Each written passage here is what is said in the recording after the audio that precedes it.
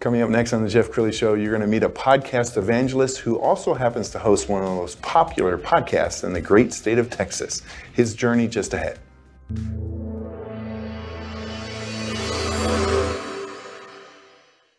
Many are predicting that the worst is yet to come, which is unfortunate, said one person here.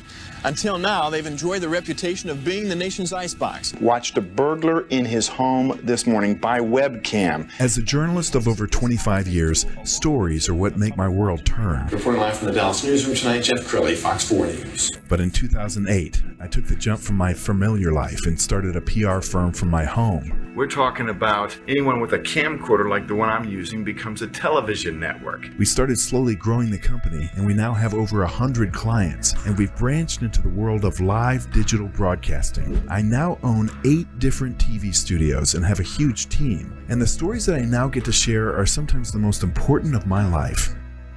Life has a funny way of coming around full circle. This is the Jeff Crilley Show. Well, I remember when my daughter came to me 4 years ago thinking about a podcast division for this company. I laughed at her. I said, "Who listens to podcasts?" She says, "My generation does, Dad. Trust me." And thank God I trusted her, because now it really takes up most of our time here at our Real News Communications Network. Someone who is equally as passionate about podcasting is David Ezell. He's a brand expert. He's a popular podcaster. Thanks for coming on the show. You got it, my friend. How are you? Isn't this cool? This is fantastic. Yeah. Fantastic. And David was here 2 years ago, but we've kind of reinvented ourselves from the last time. But I want to hear your journey. When did you get into podcasting? So long story short, I got into podcasting probably 4 years ago or so.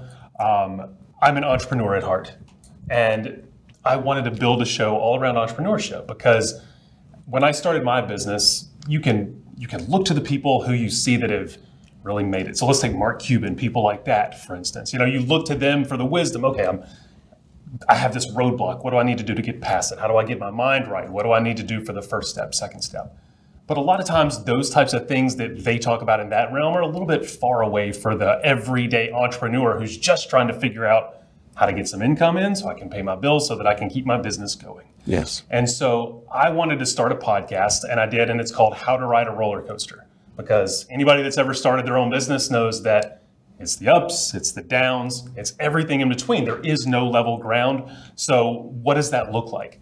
And so this really talks about real life situations that you can take, that's consumable, that you can put into action tomorrow from other people who don't feel so far away. They still feel like they're right here. They're growing it too, but you can listen to it on your commute to work every day while you're at the gym, to say, this is how I grew my audience from 10 people to 20 people. And you can put that into practice right now. Wow, you're a very talented podcaster. We're going to pull up your YouTube channel so that people can see. I mean, look at that. Even the professionalism of the graphics.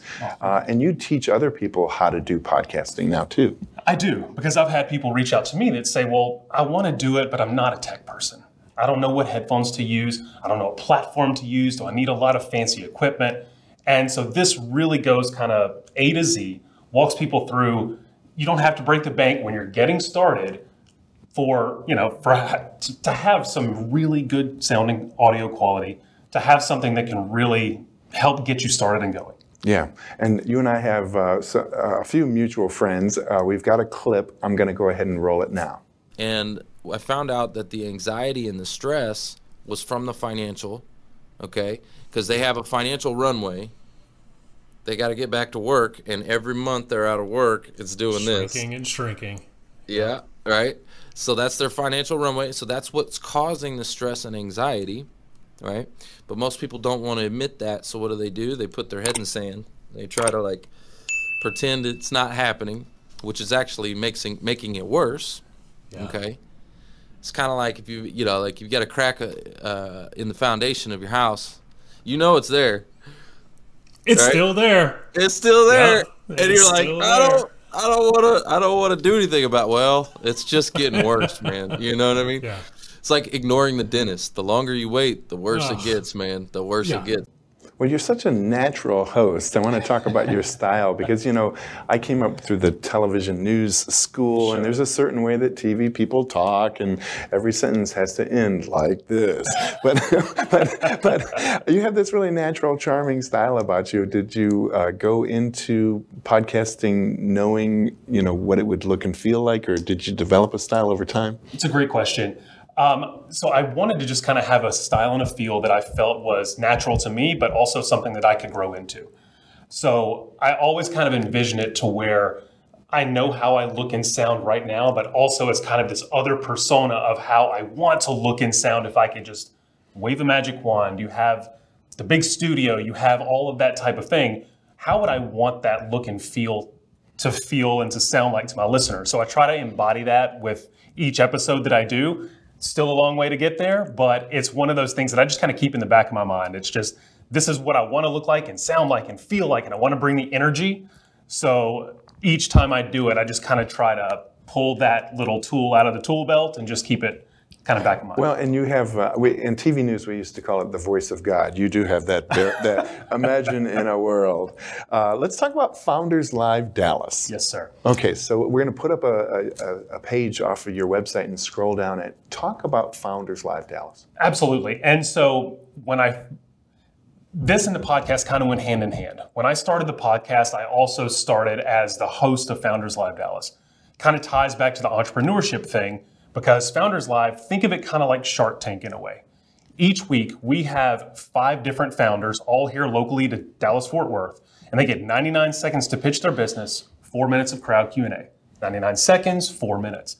So from the viewer standpoint, who's in the audience, it's fantastic, because in 25 minutes, you've heard from 5 completely different founders in 5 different industries. And what that really does for the founder is it forces you to get really, really clear on what you do, what the problem is, and why someone should care. Because a lot of times, if we're given 99 seconds, we try to throw in everything in the kitchen sink and get all of it out, when you really just need to start with, here's the problem, sure, here's why I care, and here's why you should care. And so do deals get born at your events? They definitely can. We have angel investors, we'll have VCs, all of that type of thing. And it's great just for community and network building, because DFW is one of these kind of off-the-wall places where people don't shut you out of the network. I've been to other places where it does kind of feel like that. It's hard to kind of crack in and get access to a network, but Dallas is not like that. And, you know, that's Fort Worth, that's Grapevine, it's downtown, it's up here. People are so willing to say, I don't think you know this person, we're going to connect on LinkedIn, and I'm going to make sure you know them before you leave today. And it's fantastic. It's just a breath of fresh air. I think you're so smart to tap into the entrepreneur scene in Dallas-Fort Worth. I'm a member of EO Dallas, and there's YPO and Vistage, and there's a lot of great support systems for entrepreneurs. Let's give advice to the entrepreneur who's just starting out. I always say you got to circulate to percolate. It's really hard to just sit behind a laptop and try to launch a business. Got it. What advice do you give to starting out entrepreneurs? Absolutely, and I think that that's a great way to do it. And COVID, I think, has kind of hindered that a bit, because that's kind of become our norm now. We're used to just saying, let's jump on a Zoom call or something. But people do business with people they know, like, and trust. So Dallas has lots and lots. Founders Live isn't the only one. There are a lot of opportunities to get out and network and shake hands. And like I said, if you're here, just ask. People are more than willing to invite you into that, because, you know, we see all the time people want to go to Silicon Valley or New York. That's where they think they have to go in order to get funding or anything like that. But there's so much happening here in Austin. Texas is just as big on that map as any place around. Okay, we've got about a minute left. Final thoughts. What would you like to leave people with? Well, if nobody's been to your studio before, I would highly recommend coming in and taking a tour. It is fantastic, state of the art. And like I said, and like you mentioned, entrepreneurship is the lifeblood. I mean, and it's so unbelievably amazing here in DFW. There's so much of it. You don't have to go anywhere. You can stay right here and have anything you want. Outstanding. That's a great way to end the show. We'll also end with the website, which is realdavidezell.com. Yes, sir. Awesome. Thanks for coming on the show. You got it, my friend. That's it for now. We'll see you next time.